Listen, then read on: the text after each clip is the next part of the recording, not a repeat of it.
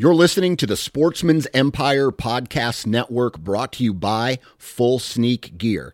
Check out their entire lineup at fullsneakgear.com. Also be sure to check out our entire stable of podcasts at sportsmansempire.com. Interstate Batteries offers a wide variety of batteries for your everyday needs. Stop into one of their thousands of retail locations and talk with a battery specialist about batteries for your truck, trail cameras, and even those weird batteries for your rangefinder. Interstate Batteries even offers cell phone repair in certain locations.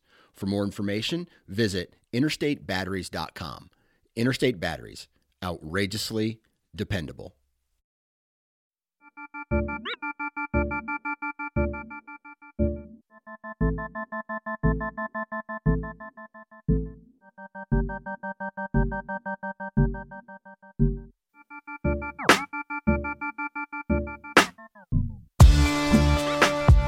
All right, everybody, welcome back. Hopefully you have had an excellent weekend, and we're kicking this week off with a series like we did last year. This is Vortex Week, and so what I do every year is I go to Barneveld, Wisconsin. That is the Vortex Optics HQ, and it's a big HQ, and I go there for a day, hang out, or a day and a half, hang out with some guys who I would consider friends from Vortex that I've known for a real long time. And I played on their softball league. I was asked, hey, man, you want to come and play softball with us one night? And so I came and played softball.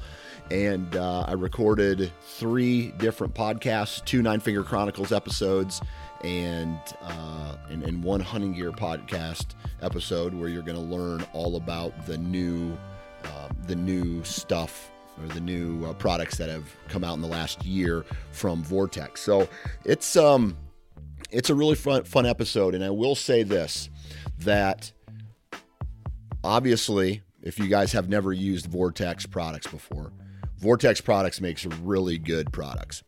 And the more time that I spend with the people at Vortex, the more I just like the company in general, because everybody that works there that I've met so far is genuinely excited about working at Vortex. They love the product line. They love the fact that they get to do something that, you know, work for a company that represents shooting sports and the outdoor lifestyle. And so just meeting the people and talking to all of the guys guys and gals that work there, it's fun. It's a fun thing to do. And so hopefully you guys enjoy this week, this lineup of podcasts here on Vortex Week. Today we're going to kick it off with a guy named Cooper Long, and Cooper is a hardcore whitetail nut. And today's episode is all about Cooper, how he got in, his intro into Vortex. We talk about his intro into hunting. And then we get into a really detailed story about a buck that he had chased for multiple years that he finally caught up with, and it's a really good story. And I know you guys, if you're hardcore, you're definitely gonna enjoy it. If you're a hardcore bow hunter, you're definitely gonna enjoy it. What else do we got to talk about today? I think that's it. We're gonna do the commercials here real quick, and then we'll get right into episode number 1 of Vortex Week. All right, so the first company I want to talk with you about today is Tethered. So, man, I tell you what, I just got the brand new Lockdown.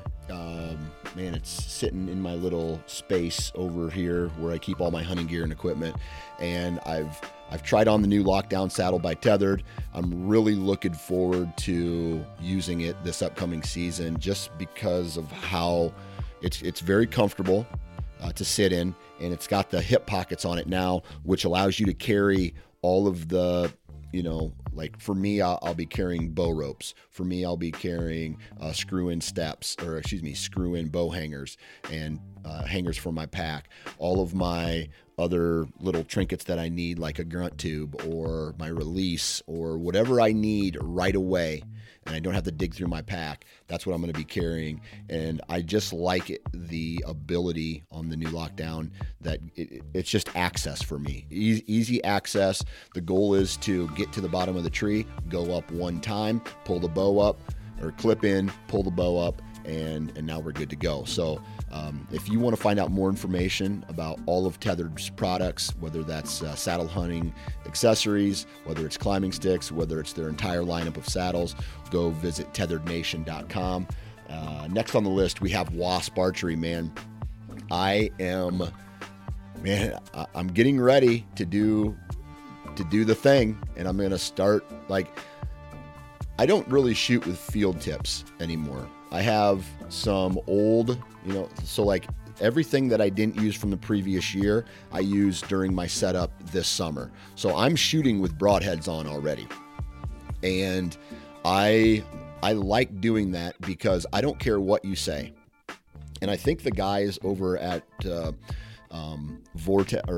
over at Wasp would agree with me, but a field point is not a broadhead. And I don't care if it's a fixed blade broadhead or a mechanical broadhead. Something is different about what you put on the end of your broadhead. So in my opinion, everything needs to be tuned. Luckily, some mechanical broadheads don't need to be retuned as much once you take off your field point and put your head on. So what I'm getting at here is I like to practice with my broadheads already on, and it's every time I pull it out and I pull the rubber band back over top of my my 3-blade jackhammers, I'm just getting excited with every shot of the upcoming season, because I know that my Wasp, and I know this sounds kind of commercially at this point, but my Wasp broadhead is going to perform. A majority of their heads are still made in America, and the fact that they are made from the best material, designed, the design is very well built, very durable broadheads, and they're going to cause a ton of destruction on whatever it is they hit, whether that's bone, whether that's soft tissue, whether that, you have a marginal shot into the guts or the hindquarters. It's going to do a lot of damage, and a lot of damage means quicker dead animals, and ultimately that's what you want. So go visit Vortex Jesus, I'm out of it today. Go visit wasparchery.com. Take a look at their mechanical and fixed blade options. I'm a huge fan of the 3-blade jackhammer, and then from there, use the discount code N.F.C. 20 for 20% off. Last but definitely not least, and it's Vortex week, so we'll end with a Vortex commercial. If you guys are looking for a very high quality spotting scope, binoculars, rangefinder, rifle scopes, red dots, please go check out vortexoptics.com and just browse through their lineup. They just released the new Triumph HD binocular. It's at a lower price point. It's very affordable, and I have one in my hands right now. It is high quality. It's high quality for the price point, and so go check that out. And go visit Vortex Gear, their apparel line, and you can enter discount code 9FINGER, and that's going to give you a discount on just their apparel. So go check that out.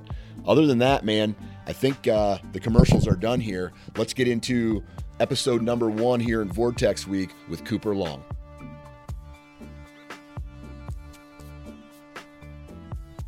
So we're good. We're rolling. We're going.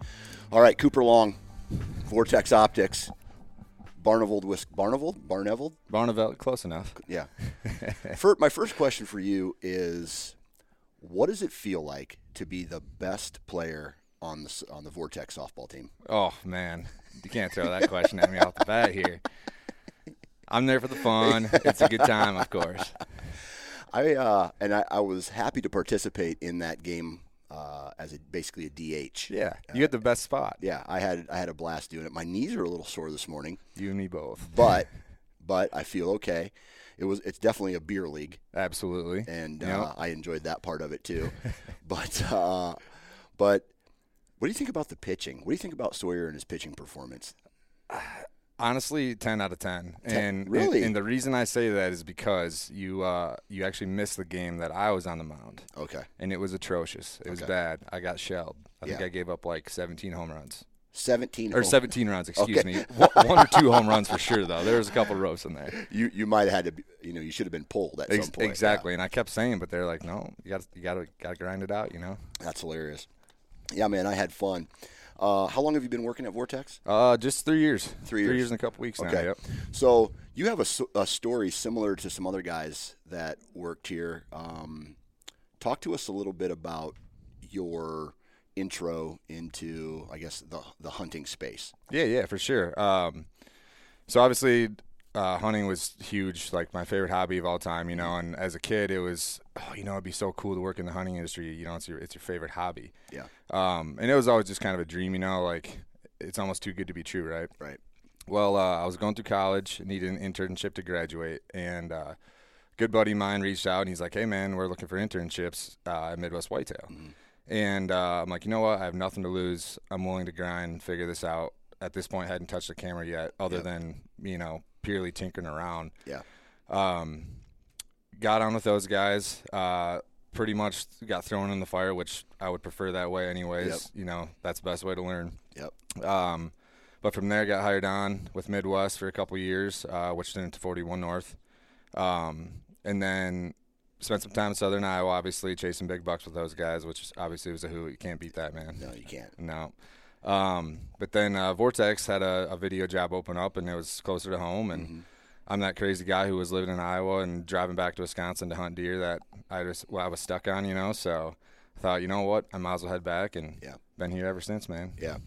So did you come from a hunting family? Yeah. Yep. Absolutely. Honestly, as far back as I can remember, I was hunting with my dad and my grandpa. Yeah. When you can't hardly hold a gun up, you're carrying the empty gun with, the little 410 single shot, to teach you the ropes. And yeah, it's funny. When you talk about the word tradition, right? The first state that comes to mind is Wisconsin for hunting tradition, and maybe it's the school shut down during the opening day of rifle season, but there's something in Wisconsin surrounding hunting that is not comparable. Like Iowa doesn't have it. Mm-mm. Iowa has a little bit of tradition around the shotgun season. Guys get together, they go on deer drives. Yep. But it's nowhere close to, I guess the word would be camaraderie, that I keep hearing out of Wisconsin. Why do you think that is? So honestly, man, like I look at opening day of our gun deer season as a holiday. It should be a national holiday. It's like the one thing that my group of buddies and family, like you look forward to. No matter what is going on, you're stopping, and everyone's going to deer camp. And to your point about the camaraderie, it almost gets to a point where like no one even really cares if they harvest a deer at all. It's just the BS and that comes with it. Yeah. That those are the stories that you never forget, or maybe you do. Depending on your deer camp. But and so as you're born into this tradition, your family hunts, but and everybody I talked to, I said, I can talk with the guys that I've always talked with here at Vortex, but I want to talk with someone who's a serious bow hunter. So where did you hit the archery bug or the bow hunting bug, and how and why did that stick? Man, I feel like that's a question that there's so many answers to, really. But the archery side of whitetail hunting, it started when I was 12. I was out with my dad. Yeah. Was lucky enough to, shoot my little youth bow, 32-pound draw weight, and I had a little 5-point buck, do the dance, and my dad was with me, of course. We got to watch him tip over. Yeah. One of those stories you'll never forget. And then, and honestly, since then I was hooked. It was just, it wasn't necessarily like the success part of the hunt. It was watching deer be deer. Yeah. And as I've grown through, bow hunting over the years and learned what to do, what not to do. Yeah. It just kind of, at this point, it's like I want to learn each and every deer and what they're doing and why they're doing what they're doing. Yeah.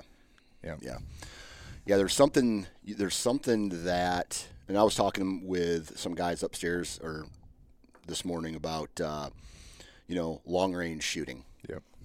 And there's nothing wrong with it. I'm not against it or anything like that, but there's something that would be missing for me if I'm shooting an animal over 100 yards. Yep. Or maybe even longer than that. But getting intimate with a whitetail specifically and beating them at this game that you're essentially playing is, dude, I get fired up for that stuff. And here we are in June. Yeah. And I'm like, ready to go. Let's go, man. Let's go. It is go time. Yeah, exactly. Yeah, you can't beat it. It's and when you do figure that deer out or a deer out, and then you do find success in the harvest, it's like, it's so rewarding because you know that in my opinion at least, that animal is smarter than you. Yeah. 9.99999 times out of 10, they're going to beat you at your game. Yeah. And when you finally get that moment, you get that shot opportunity, execute it all, it works out. It's like the most rewarding emotional feeling ever. It's like you don't know what to do, you know? Yep. Okay, so you fall in love with bow hunting, and then how long did it take for you, the learning curve period, right? It's the, oh my God, they have a nose. Oh my God, I have to have certain access routes into places. I need to stop hunting on field edges every single day. How long did it take you to figure out whitetails? Man, I feel like I'm still figuring them out, Yeah. But I would say where I really, really dove into it was high school for sure. Mm-hmm. Between my freshman senior year, I was lucky enough to live on the outskirts of town, so I could sneak in a bow hunt after football practice. Yep. And I guess from that day, it was just one of those deals where that it's hard to explain. It's like that deer did that thing. Mm-hmm. Why did he blow at me? Mm-hmm. And once you figure those types of things out, I feel like it's like you're not. It's not really like a time thing. Yeah. It's like, I guess it's worth it to me. Mm-hmm. I'll go sit a stand all day that I know I might not see a ton of deer, but my wind's right. I know the deer I'm searching for is potentially in the area, mm-hmm. and you just learn. Yeah. You just figure it out. Yeah. I've always thought that there was an aha moment, mm-hmm. right, where it's a single moment that makes the light switch go on. But what I've realized, and this happened to me in 2016, it wasn't an aha moment. It was more of a culmination of all the times I failed in the past, and me being able to use my brain to go back and go, that failed, that failed, that failed. You had success here, that failed, and then you're just putting more information into some database, and then the numbers or the decisions that you pull out of it are more accurate because of all the mistakes you made in the past. Absolutely. And so in 2016, and knock on wood, I'm on a roll since then. You. And but yeah, just being able to walk in and go, okay, yeah, I'm going to go here. The wind's here, and you do it without thinking. Yeah, it's subconscious almost at that point. Yeah. Yep, exactly. Yep. Okay, and then so as you start to really get into this and dive into it in high school, how did your first seasons go as a solo bow hunter? Honestly, I was super lucky. I had, and I think that's probably contributes to why I'm so fixated on it. Mm-hmm. And it's not at this point, it's not the harvest of the deer. I'm past that. Mm-hmm. It is what we kind of mentioned before. It's beating those older mature bucks. Mm-hmm. I just can't get enough of that, man. Yeah. So when you say you got lucky, are you the guy who shot a booner his first year with a bow? No, but yes. So not a booner, not a booner, but for a young huntress of any sort, just learning the game, I would never pass those caliber of bucks up, you know. And then, at that time they were a younger deer. And now it's just, I enjoy watching those deer be deer, learning, hey, I might see you in a year. I'm gonna learn your tactics here. Yeah.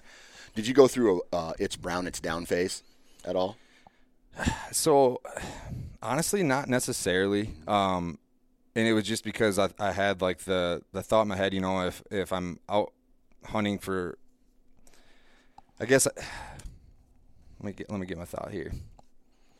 I would say not necessarily brown is down by any means, but that first tag, that first year, I was gonna shoot any deer that gave me an opportunity. Whether it was a spike buck, a doe, a booner, it didn't matter. Yeah. I was definitely doing that. Yeah. So for me, just kind of a quick background. I didn't necessarily go through a brown it's down phase. Yep. I jumped and I didn't really start taking bow hunting serious until I was 26. Okay. Right. And then it took me almost 10 years until it started clicking for me. And so 2016, I would have been 36 years old or something like that. I can't even remember how old I am anymore. Doesn't matter for 30, right? And so I shot some deer along the way, but anyway, so as you started to get deeper into it, into archery, what were some things that clicked for you as far as strategy was concerned that brought you the most success? Like you were hyper focused on this thing, and it gave you the best success. I would say the biggest thing that like kind of like your aha moment. I'm like, you can do the dance and try to be as scent free as possible, right? And we all try to do that. We do the best we can, but deer are going to beat us, right? So the biggest thing for me was like, okay, you need to play the wind. Yeah. You're never going to beat that. You might get lucky and beat it. During the rut, hot doe comes by, fingers crossed, right? Right. But I would absolutely say the wind direction. In fact, like if I know a deer's in a particular area and that wind is atrocious, like at my back blowing in, I will not go. Yeah. Absolutely not. Yeah. Yeah. Are you the kind of guy who goes into an area with a marginal wind, not necessarily a bad wind, or are you trying to cut it all, or are you back like wind to the face, winds going completely different direction than when they're deer? I would say time of year dependent for sure. Early season, not a lot of movement. Mm-hmm. I'm gonna save it. I don't want to booger anything up. Yep. I'm gonna play it super safe. Yep. First week of November rolls in, Halloween typically. That I might start getting a little more risky for sure, and not necessarily on a terrible wind by any means, but if it's gonna gust on me a little bit, all right, I'll take my chances. Hope for the best. Yeah, and man, I don't know about you if you've ever observed this, but man, there's the vegetation on the trees. Yep. All the leaves start to fall off, and throughout the whole period of the leaves falling off, even into like late November when they're all off, that wind in there changes. 100% agree. And so, here, one thing that I've found, unless it's a Loctite stand location, I can't go back to the same tree like multiple times in a row, just because throughout, one rainstorm and a whole bunch of wind in late October is taking a lot of leaves off the tree. And then the thermals are affected by that. The wind direction and wind speed is also affected by that. And so it's hard for me to go into back into a timber and think everything is going to be the same again when it's not. As much as you want to, you just can't do it, man. Right. And actually to that point, how everything changes. I'm very fortunate. I got a great buddy, a good family friend of mine that allows me to hunt their land. And where I was lucky enough to catch up with this deer, you're hunting essentially a giant bull. Yeah. So you can do everything possible to check your apps, check this, check that for wind direction. And I guess another aha moment because of that wind was that no matter what you're checking, we were finding that it was never what it was because of the terrain you're hunting. So, once that, early November rut rolls around, I'll risk that potentially debatable wind. Yeah. Otherwise it's just play it safe for the most part. Yeah, for sure. Okay. I hunt a similar it's not as big as the big block of timber that you're hunting, but it's similar in a way where it's a big terrain feature runs through this entire block of timber. There's ridges that go up, but it's all timber. Yep. And then it's surrounded by, there's a road on one side and there's some ag on the south side. And so what are your thoughts on where a buck beds specifically? Because I hear a lot of these things like a buck will go back to the same ridge every single day, and they'll go to the same bed every single day, and that's one thing that I just do not see in that type of scenario. Right. And so to that point, I've seen it one time. Yeah. Otherwise, I've never. And, they might be there. They very well could be there. Yeah. And maybe it's just I'm not going into that chunk because of the wind, whatever it is. But yeah, I have not found that in our chunk particularly that bucks are, staying to one ridge. They're cruising for sure. And we have an apple orchard to the north. Mm-hmm. So obviously they're loving that. Mm-hmm. But otherwise there's not a whole lot of ag to speak of. So these deer are just running these oak ridges nonstop. And it seems as such that they just never stop, Yeah. When is Wisconsin's opening day for archery? Usually the second Saturday of September. So in September. Yep. Okay. Yep. And then, so walk me through your approach to your entire archery season. What are you doing in September? Or hell, let's even go through. What are you doing in July? I was gonna say we can back up. Yeah. Yeah. What are we doing in July, August, September, leading up to when you feel is the best time to attack? Yep.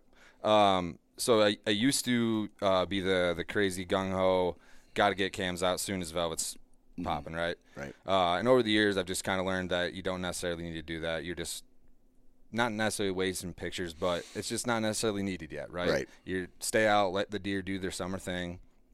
So now I usually try to do the cam thing in July, mid-July, 4th of July weekend, and then towards the end of July into August, when deer are starting to form the racks, I'm trying to hit a bean field with a camera and some binos. Try to and not necessarily thinking that like, hey, I might harvest this deer near here. Mm-hmm. What one to see that made it through gun season.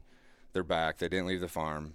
All right, at that point, I'm getting pumped, ready for opening day. Yeah, for sure. Do you see a shift in deer movement in coming out of velvet into the hardhorn phase? So what I've learned over the last few years is that while you might not like see that deer or get pictures of that deer, not oftentimes are they that far away. Mm-hmm. They might have changed. They might have went a ridge over here where we're not focused. Yeah. But I guess I've also heard stories where a guy will watch this buck in all velvet and he'll get harvested first week of archery season 7 miles away. Yeah. So it's like I feel like every whitetail is a little bit different in that regard. Yeah. But ultimately, it's at that point, it's like, all right, I'm gonna watch you. I'm gonna pin you. I'm gonna try to get your tactics coming in. Yeah. Have you noticed so I hunt the big block of timber. It's a big block of timber, but it's not gigantic. I would say it's maybe 100 to 200 or somewhere between 100 and 200 acres, but solid rectangle, ag all around it. So it's influenced by crop rotation. Yep. Is the deer herd that you hunt influenced by crop rotation at all, you think? I would definitely say so. And we don't, like I mentioned, we don't have anything super, super close. Yeah.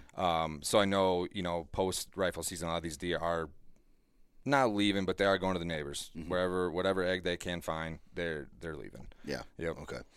All right. So trail cameras come out sometime in July. Yeah, sometime in July. And I'm not usually, I'm trying to get the deer's tactics, but I'm not, going whole crazy, going in there every day, moving cams, trying to pick him up. Like, hey, I know he's here, I'm good. Okay. And then kind of going through August, usually velvet, hit the back roads, just doing laps. One, because I just enjoy seeing deer, even if they're deer that I might not be chasing in a month or two, Yeah.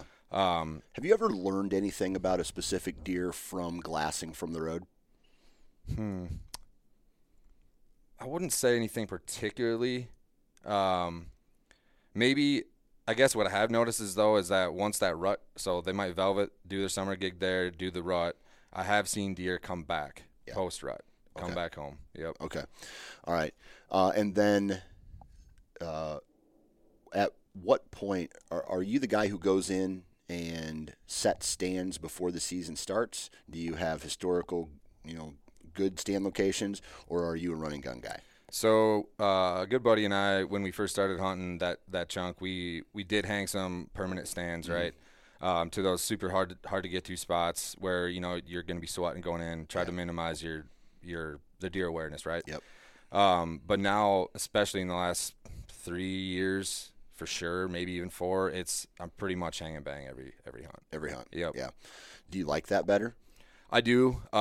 Yes, it's a little more work, but it just makes me a little more versatile. Yeah. You go in, you're hoping for a north wind, and it's southeast. Yeah.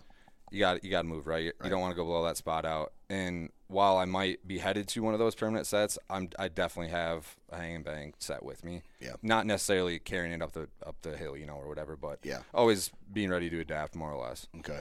So basically, by the time the September opener hits, you're ready to go. What conditions get you in the woods hunting maybe a specific deer or a good pinch in September? So September's tough in Wisconsin and in Iowa. Obviously, you know that, man. It's usually brutally hot. Yeah. And so at that point, I'm not necessarily going to be gung-ho to go hunt a morning. Right. I might try to go hunt a food source and just fingers crossed, you catch that buck at last light type of deal. So I guess at that rate, if we have a cool day, which at that point, if it's 75 degrees, you're doing pretty good, I feel like. Yeah. So I guess in September, even into early October, I'm not necessarily like full tilt in, right? And I guess what I've learned in addition to that is the fact that, like, if you do go in early and get very aggressive on these deer, you might bump them out. Yeah. And on that particular chunk, we found that early. And we're like, where do these deer go? And we're going in there in almost the worst conditions as possible. Yeah. And then you just learn that over the years, and just one of those things, you're like, all right, I'm never coming back to that. You got to be patient. Yep, patient. Yep, patience is key. All right, so what time of year then are you really starting to, because, for me, I'm a hunter. Yep. I'm lucky because, in a way, having the 3 kids and a busy life keeps me out of the woods until I make it an absolute priority. When I was your age, that sounds weird, but you're 30? Yeah, 30. Okay. So when I was your age, I was going bananas. Oh, yeah. I mean, I was hunting 40 days a year. Yep. I mean, just bananas. And so when do you start going hard? Honestly, mid to third week of October. Okay. Because I've seen the coolest pre-rut ever in my entire life, the third week of October. It made no sense. It was a shock to me. It was hot. Just one of those hunts you're like, I'll never forget that. Yeah. So usually third week of October, I'm full tilt, all in, but at that point still pretty conscious of wind direction. Yeah. Yes, these deer are getting a little frisky, right? But I still ain't trying to bump them out. They're not brainwashed yet enough to be like, what's that up there? I don't know. I'm going to come back and find my doe. Yeah. So then once that Halloween time frame comes in, though, then it's full tilt. Yeah. All hands on deck. When do the does, or when do you see the rut really start to kick off on the property that you hunt? So it definitely changes from year to year. I've come to realize, but I would say typically that first week in November is hard to beat. Mm-hmm. And I can think of a particular situation, and I'd never experienced this in Wisconsin to date. I've seen 13 different bucks out of the same set in a tree. That was unheard of. And to me. What date was that? November 3rd. November 3rd. Yep. And so were they chasing it all? Yeah. And I've seen 2 of the biggest deer I've seen to this date. On a doe, couldn't get a shot. Okay. Typical rut story, right? Yeah. But yeah, and fortunately in this particular chunk, there is a ton of does. It's just a giant chunk, and not a lot of folks shoot them until the gun season rolls around. Yeah. Which also I think kind of contributes into seeing them daylight and all that sort of thing, right? If you have a dime a dozen does sitting around you, you don't really need to go run. Yeah. Yeah. That's a great point. Mm-hmm. I think a lot of people start looking for bucks, and they just completely forget about does during the rut. And if you can find a doe group in the area with a shooter buck, whatever that may be, it's different for everybody. That deer at some point is going to come check those does. Absolutely, and that's patience is key, man. Yeah, I've absolutely learned that over the years. To your exact point, if you got a group of 6, 7 does, mature fawns or not, a buck is going to come check them. Yeah, they're going to come into heat at some point, and it's going to be crazy wherever those does are. So if you can get to that spot, you're probably going to have some cool action. Yeah, absolutely. Now, you said November 3rd is usually a good rut day for you. Now, it's funny how, so I am in southern Iowa. I would say from where my main farm is, to here, where we're at the Vortex headquarters, is so probably 3.5 hours straight south of here, or, southern Iowa. And I kill most of my deer in the November 1st to November 7th time frame. And I would say that the 7th is the borderline beginning of the rut. And so it's pre-rut all the way through the first week of November. Right. And I don't know about you, man, but I feel like there's a lot of people that get fired up about, they get fired up too early in the season. That was the hardest thing for me to learn personally, is going in too early. So. I agree, man. That first week though, it's like there's something in the air. It's Halloween. October. We almost hit the rut. Yeah. It's like you go to bed, it's October, and you wake up, it's November. It's like, well, rut's on. Yeah. Has to be. Yep. Right. Yep. Absolutely. Okay. And then as the season starts to progress, right, and maybe you're getting pictures of a buck, but he's not crossing your path, right? He's in there somewhere, but he's not crossing your path. Do you become more riskier, or do you stay true to your strategy throughout the course of November? Absolutely get more risky for sure. Yeah. I guess same principles, if you will. Like, I'm still trying to hunt the right wind, right? Yeah. But at that point, I've been at it pretty hard all day since, how it is. And at this point, you're willing to try more things, right? Yep. And it gets even to the point where I think a human's crazy not to hunt a morning. Yep. The first week, 2 weeks of November, you're crazy, right? It's the best time.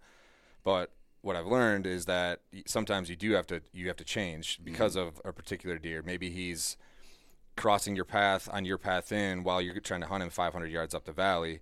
Therefore, you got to adapt, right? Right. And so even the first week, I've skipped a morning hunt, as hard as it is, and it pains me to this day that I skipped. But it worked, and maybe it would never work again. But it was something that I'm like, I have to try. I have to adapt. Yeah. Yeah. Yep. Skipping hunts, I struggle with that, especially when I know it's the rut and I only have limited time to go out and do that. I'd rather be in the woods. Do you do many observation sits? Yeah. Yes and no. Yeah.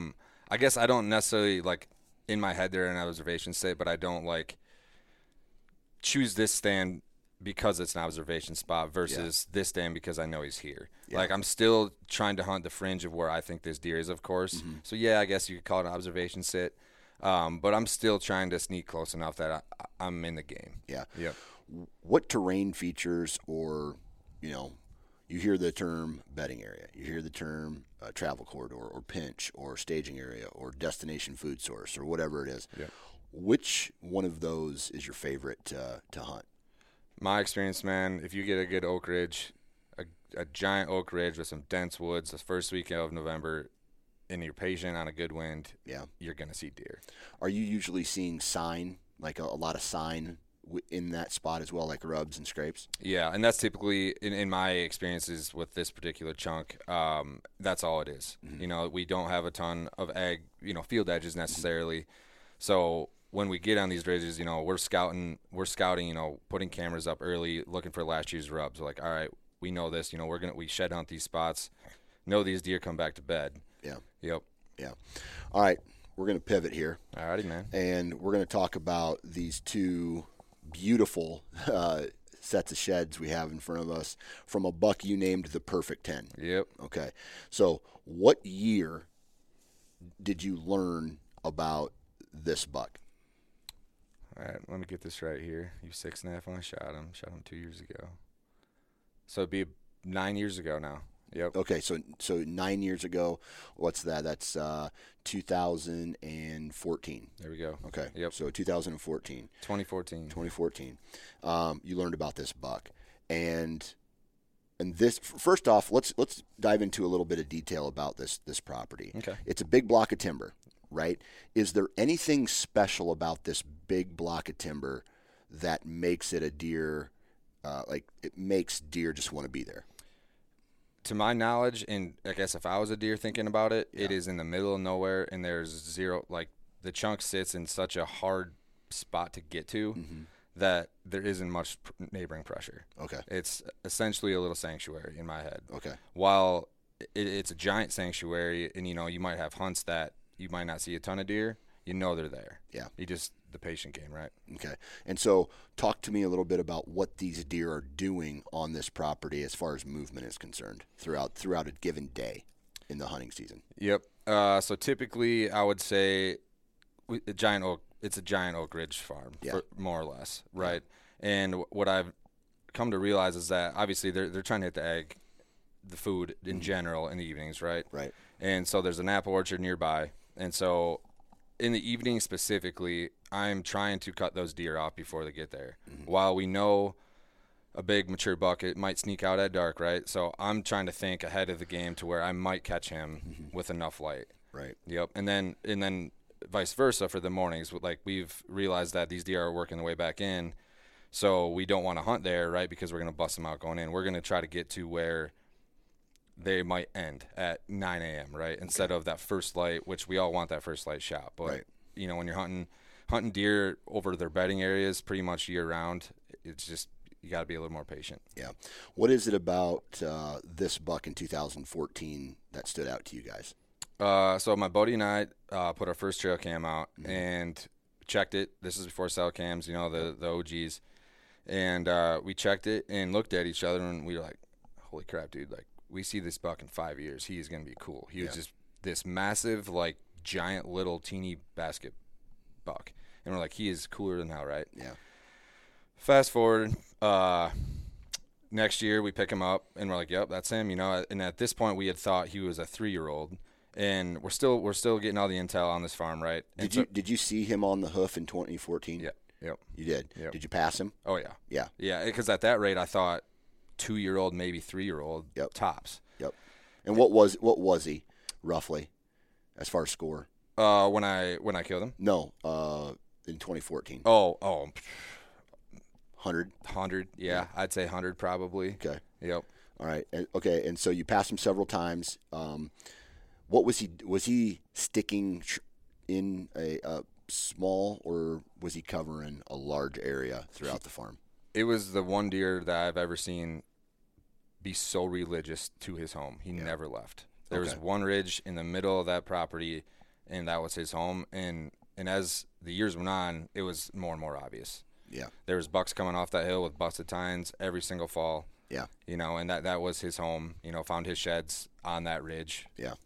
Okay. Yep. All right. So passed several times in 2014. You knew that he was in a specific area. 2015 comes around. Any velvet picks? Oh, yeah. Okay, and at this point, he's starting to form. He's starting to look more like this. Like, all right, this deer's doing the dance. Like, we want to pay attention to this buck. This is awesome. Okay. He was one of those deer you wanted to see just to watch him. Yeah. That's it. Like, you weren't grabbing your bow. It was just, all right, this is cool. This is his home. Yeah. Yep. In 2015, was he doing the same thing, sticking on the same ridge? Yep. Just like clockwork. Clockwork, man. Just like the previous year. Yep. And from he would move on the ridge, of course, but just ultimately he was here. If you're going to hunt one out of, let's say there's 3 ridges available to hunt, just from a statistical standpoint, you're going to hunt that ridge. Absolutely. Yeah. Okay. Yep. And then in 2015, roughly, what do you think he scored? I would say 20s, buck Okay. 20, maybe 25, somewhere in there. Okay. So and at this rate in Wisconsin, it's tough to obviously you can watch your deer, try to manage your deer, I guess you could say. Yeah. And it's tough to do that for a lot of reasons, of course, right? Like a lot of guys don't have that ability to do that, for one, and two, obviously we have a lot of laws, as far as feeding deer and things like that go, and you can't do that, which is just part of the game, right? So I feel like it's in a situation like myself where they have good oak ridges, the neighboring apple orchard, they have that food. You with a good buck or with a good doe and the right gene, you will see a good jump in antlers. But a lot of times, even to get a buck to 4 years old is hard to do. It's tough. Yep. Okay. And so did you guys pass him? Did you have close encounters with him in 2015? Yep. And at this point, we're like, oh, you're a beautiful deer. Yeah. You're a beauty, but please jump. Please make jump and please stay here. Yeah. Please stay here. You're doing this perfect for us. Right. Yep. Okay. So obviously he makes it through the 2015 season. 2016 comes around. Pictures. Yep. And is it this one here? It would be this. Yep. This right first here. set of antlers. Yep. Okay. Yep. And a typical 10.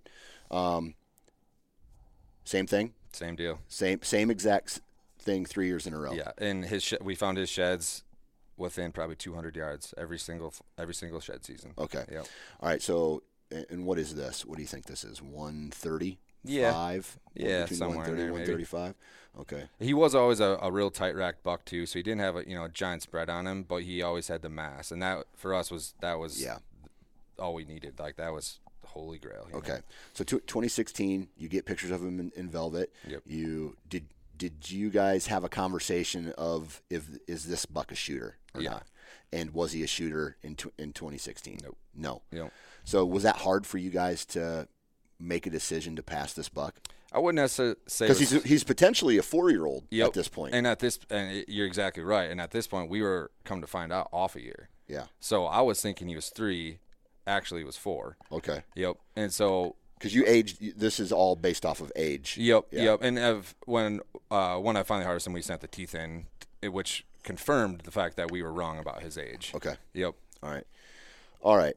So 16, was he doing the same thing? Any crazy sporadic moves, or he's clockwork again? 16, he ghosted us for a little bit. Okay. Yep. Not far. He would still make his pass through the home ridge, right? But it was not near as frequent. He was summering on the neighbors for sure, I would say. Yeah. And by that, that's a couple hundred yards away. Not like he's moving counties by any means. Yeah. But fast forward through summer, sheds his velvet, pre-route rolls in, boom, right back home. Yeah. Yep. So he like, that's got to be a good feeling to just say, okay, I'm not even going to, yes, he's a good caliber deer in 2016.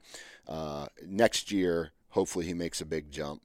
But you don't need to worry about him because for the last 3 years, he's done the exact same thing for the most part. Right? Yep. He ghosted you a little bit, but pre-rut hits, he's back. Yep. Right? So it's almost like I know where I'm going to be next year, per se. Yep. All right. Okay. 2017 hits, and okay, I'm looking at both these sets of antlers, and there's an obvious jump. Yep. Jump in size here. When was the first velvet picture that you got of this buck? At this point, we were still doing the little earlier trail cam to play, right? Yep. So I'm sure I have him even mid-June. June. Yep. Yeah. Yep. Okay. And at that point, he was already starting to do the dance, and we're like, holy crap. Yeah. How are we gonna pass this deer? We think he's only 4. Yeah. So you're thinking he's 4 or 5 at this point. We're thinking he's 4, but he's really 5. He's truly 5. Yep. Okay. And so as the summer progresses and you're starting to get more velvet pics of this deer, right? He's a hammer now. Yep. Right. And so, I'm guessing that you guys go, now he's a shooter. That's exactly it. Okay. Yep. And so, admittedly, this year, though, we're like, is he 4? And at this point, our goal is just to get a 5.5-year-old mature whitetail. Mm-hmm. Neither of us had set a goal to that standard and actually executed it, especially on a deer you've known for so long. Yeah. So at this point, we're like, we want to see this deer, but we hope he stays out of shooting range. Yeah. As bad as that sounds, like you want to see him, you want to experience him doing deer things. We're like, just one more year, please, one more year. Okay. Yep. So you guys were you still on the fence, or did you guys say, okay, this year he's definitely a shooter? We were no. We're like, no. Okay, so Yep. I'm looking at a 170-inch deer here. Yep. Right, and what'd you say? What'd you measure him at? He went 76 this year. 176. Yep. So he jumped up 40 inches in 1 year. I mean, he goes from a clean 10 to split G2 on the left side, just tons of palmation. Now he's 1, 2, 3, 4, 5, 6 pointer on the left side with a pretty sweet point, kind of coming out. A little bump here, which on the right before the G2 that could be damn near an inch. Right. And so he's beautiful. He's looking pristine. How, like, in Iowa, I would never in a million years pass this buck. Was it strictly just a management thing for you guys? Or was it more of a, okay, we've watched what he's done over the past 4 years, let's give him one more year and see what happens? Definitely the latter, for sure. We're like, we've watched this deer grow for so long. He had the most incredible jump we've ever experienced. Mm-hmm. We got to try to give him 1 year, all while knowing that anybody and their brother would be ecstatic to take that deer. How many people other than you and this guy hunt that farm? Just us two. Okay, so you're pretty lucky in that Very aspect. fortunate. Okay, very good. fortunate, yep. All right, so the two of you hunt that farm. This buck is obviously a giant at 176 as a 4 or 5 year old. You guys say he's off the list. Did you guys pass him at all? I mean, did you guys have him within shooting range? I did.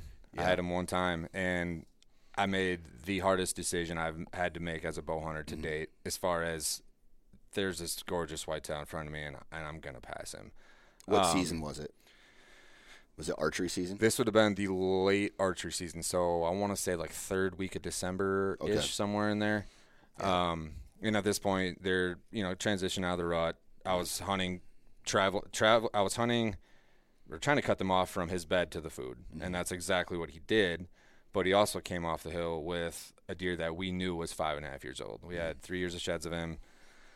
Wasn't the biggest scoring deer in the world, but it was a mature buck that we had watched that we had beat. He beat us numerous times, and at that point, I'm like, all right, we have came to this agreement that we're going to try our best to let this deer go. Hope he makes it till next year. I'm super pumped with a mature 5.5-year-old 10-point all day long. Yeah. So they come off the hill. Was super fortunate enough to take that deer, which then at this point turns into, okay, this buck, he's made it this far into the season. Next year's go time. Yeah. Yep. Okay. So it sounds to me like you, 2014 through 2017, not only was there this buck, but there was other deer to hunt on that farm. Yeah, absolutely. Okay. Yeah. We it's a beautiful chunk. There's some very mature whitetails there that make it till forever and don't get shot. Yeah. Yep. Okay. And so, were you in that time frame? Did you guys harvest some good deer? Yeah. So I was fortunate enough to take a couple good ones out of there. My buddy took a couple good ones out of there, and especially earlier, we weren't necessarily as fixated on the maturity aspect, right? We were just happy with what we were happy with, and as everybody should be, right? But then as we progressed as bow hunters, as we set more goals for ourselves, a small little goal is, I'd like to shoot one a little bit bigger than I did last year, right? Well, not oftentimes is that going to be the most mature deer. Right. And so what that kind of did for us was it transitioned us out of targeting a big antler deer, of course, to a more mature, harder to kill, in most cases, whitetail, just because of that rewarding feeling you get. Yeah. Okay, 18 comes around.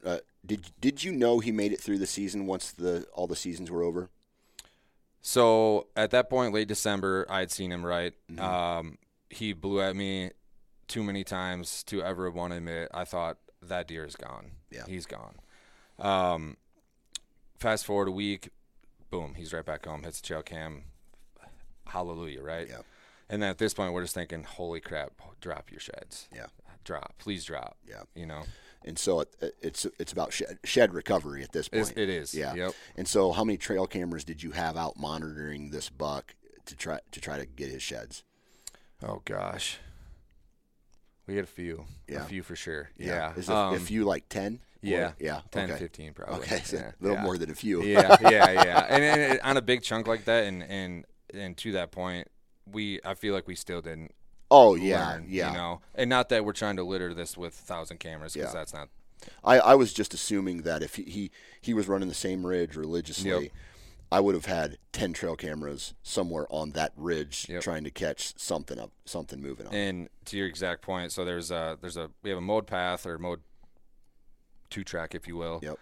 That surrounds the ridge, Mm-hmm. and so I had cameras on every scrape around that ridge, because that was his scrape line. There was rarely any other bucks hitting it. Yeah. And so I exactly right. Surround the ridge. We know he's here. Mm-hmm. Yep. Okay. And when did he drop? He dropped the first week of February, both of these years. Okay. Yep. All right. How far apart were these sheds, like when you found them? 100 yards. Okay. So were they like match set right next to each other, or did you have to work for them? These two were on top of each other, like how you dream it up. Yep. These two were, I'd say, probably 75 yards apart. Okay. He was, we had a bean plot planted that year, and he was in there doing the dance, and dropped the one on the edge of the beans, right how you could wish it for, right? And then, so, I'm doing the circle, adrenaline's going 1,000 miles an hour, like, he's got to be here, right? Yeah. And didn't get to the point of giving up. I'm like, oh, dang, I'm gonna have to work for this, which is fine. I'm gonna work for it. I'm gonna put on some serious miles. Come to find out, just like every other situation, I already walked by once. So he was, within about 75 yards, I'd say. All right, so you're jacked at Oh, this point. ecstatic. Yeah. Buried my truck. It was worth it. 18. When was the first pictures in 18? So at this point, that's the deer, right? This is the one. Yep. Either of us were lucky enough to get opportunity. Ecstatic for either of us, right? Yeah. And at this point, that was the deer that I'm fixated on. Yeah. Like, I got a side question here for you. Yep. All right. So you are a guest on this farm. Yep. Right? Your buddy's family is allowing you to come out this. Obviously, you and your buddy are talking about this, and I'm sure the landowner knows about this buck. And like, how did you guys have a conversation about how you guys were as a team going to approach this, or who got first crack, or things like that? Because there are times when a big deer shows up on a property, and I've seen it happen. Friendships are lost over it because both people want to shoot it. Yep. All right. How did you guys approach that? Honestly, it was we started together. We started learning the farm together, from plot work to trail camps to hanging tree stands, cutting lanes. We did it all. Yep. Like together. There was nobody else rarely that would help us. So I'll speak for him too. For us, it didn't matter who we were going to hunt that deer both the right way, but no matter who was going to get a shot at that deer, we were thrilled. You guys were just happy for each other. He could have called me and then told me he stuck him, and I would have sprinted to that tree stand just as he would have. Yeah. Okay. First pictures in 2018. Yep. When? I'm gonna say mid-June again, because at that point we're like, we know this deer's home. We got to find him. We want to know he's here. We want to make sure he made it through the winter. And at that point, he was even, which is crazy to me, but I guess I've heard, and give me your thoughts on this too, is that, as a deer gets older, gets to a mature 5.5, 6.5-year-old deer, they will come back home. Their core range will shrink. Mm-hmm. Have you heard that? Yeah, I've heard it. Yep. And I would absolutely say his did. He quit those long, like 5, 6, 7 day hiatuses he would take. Now these are maybe a day. He's gone. He's home at this point. Yeah. And hell, he could have just been not moving. Yeah. Right. He just. I've told this story before 100 times. I was lucky one day. I did a run and gun into a big block of timber, and I was on a ridge. It was mid to late November, and I'm sitting in a tree. I'm watching the sun come up, and I see a giant coming down the opposite ridge to the south of me, and I see him bed down, and he stays there. So I stay there, right? He stands up. He walks and this is probably 10:30, 11 o'clock in the morning. He stands up.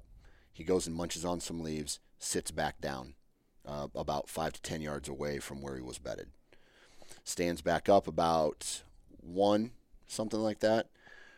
Goes back to the same exact bed that he stood up from earlier, munches around a little bit, sits down, and then he stands up with about 10 minutes of light left and starts walking down the ridge away from where he came. Like maybe he was going down to get water or something like that. But what I'm getting at is this was November, right? Wow. So when deer are going absolutely bananas, yes. He's like this giant mature whitetail who knows that he'll breed the does. Yep. Right. And he's not worried about anything. Yeah, he's not worried about anything. Yep. And so he doesn't need to do any of that running around shit. Yep. And so that was a lesson to me, right? And just like you said with core areas, like if that ridge wasn't on a different property, I probably could have went in there and got him. Right. But is what it is. Exactly. So in 2018, as the season, as you guys are getting closer to season, was he doing the same thing? Yes. So his core area shrunk. It's basically one ridge. Essentially, yes. Yeah. And we're seeing him at this point. I guess to fast forward through the summer into shed season, he's still home. Yeah. And at this point, pre-rut's coming in, he's starting to show himself daylight. Mm-hmm. And at this point, he's been, for the most part, very nocturnal. Yeah. Lots of pictures, very nocturnal. Pre-rut, what time? Late October? Yep, late October for sure. And then at this point, I am gung-ho. Like, he's here. I am all day sitting, doing... In late October? Last week I will. Okay. Yep, for sure. And that's weather dependent, and I guess action dependent too, right? I mean, just because you have one bad hunt doesn't mean there's not action on the ridge next to you, right? Right. So I wouldn't necessarily just give up because of a bad hunt that day, or maybe if you are doing that all day hunt, maybe adjust that midday, go to a different spot type thing. But. Okay. How many stands are on this ridge or locations do you have picked out? Is it one for every wind direction? Is it one for? I mean, so you've found this consistent pattern. Yep. Now, were you able to break down that pattern into more details with he likes this particular ridge on a northwest wind 90% of the time? Yep. Did you figure that out? So what it seemed, the spot's super tough to hunt, right? How I mentioned that your north wind isn't actually north when you get into the spot. So kind of what we mentioned earlier about how being adaptable, the hang and bang type stuff. Yep. At this point, I knew the general area I was going to hunt this deer that day, but I was going to use every bit of intel I had in that particular instance to set or to make that set, right? Yeah. And so if the wind was wrong, like when I ended up harvesting this deer, I'll never forget it. It said southeast wind, and the wind was hitting me in the face, and that was north. Yeah. Just because of how this terrain works, right? Yeah. Yeah, that's nuts, man. It was that would make a guy frustrated to get in there. I mean, I don't know how many times I've climbed up in a tree on a given wind, let's just say north, and it's hitting me from the southeast or something like that. I'm just like, Jesus, man, I can't hunt here. I can't. Yeah, I got to drop down and move. It's gonna kill you if you sit there. You're just gonna beat yourself up, right? So, how many times did you and your buddy have encounters with him before you killed him? One encounter. Okay. And when was that, and who was it with? So that was me. Yeah. At this point, so we get through that Halloween week. Yep. He's daylight. I'm getting more and more aggressive, right? Well, that first week in November comes in. I'm all day sitting if I have to, doing the dance. Well, at this point, the valley kind of runs up like this and forms like a Y, and his ridge is right in the middle. So I'm trying to hunt the winds essentially in these two ravines that face it, right?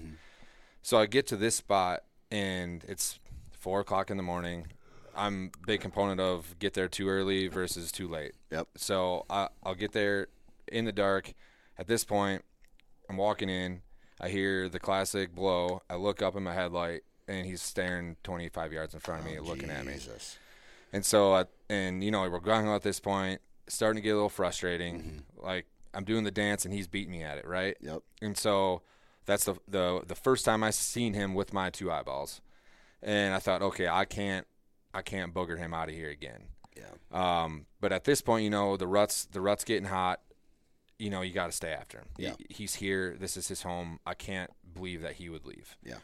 And so go in the next morning, same thing. Standing in the exact same spot. And I thought, okay, he's here, but I got to do something different. Yeah. And I hope I never have to skip a morning hunt in November again. But at this point, I'm like, all right, I gotta try something. And so I skipped that. So I ended up shooting him November 7th. Okay. Seeing him right around that third time, those 2 mornings. Fast forward the work week, come back, get back at him. Skip that morning hunt.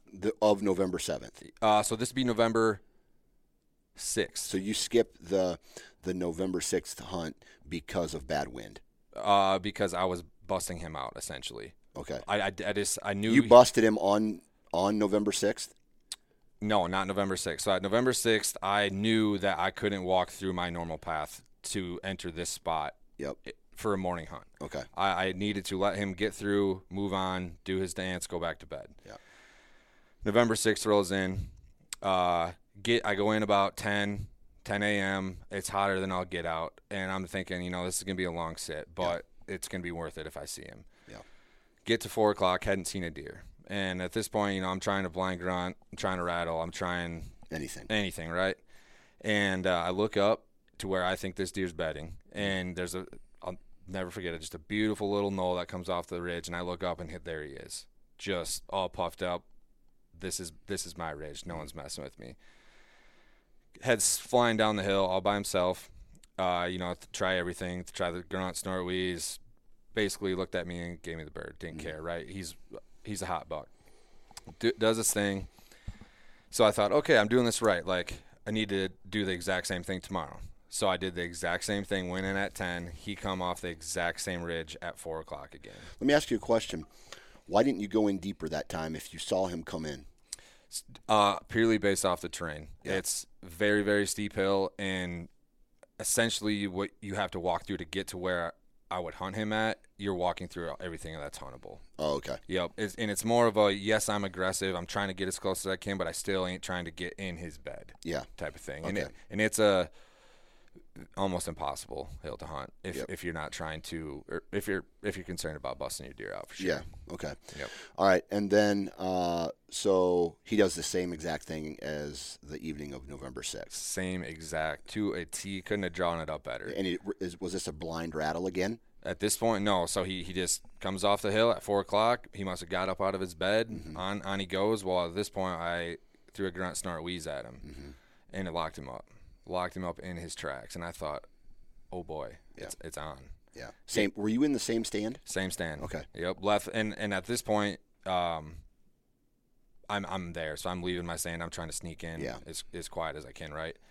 Same exact tree. Grunt, snort, wheeze. Locks him up.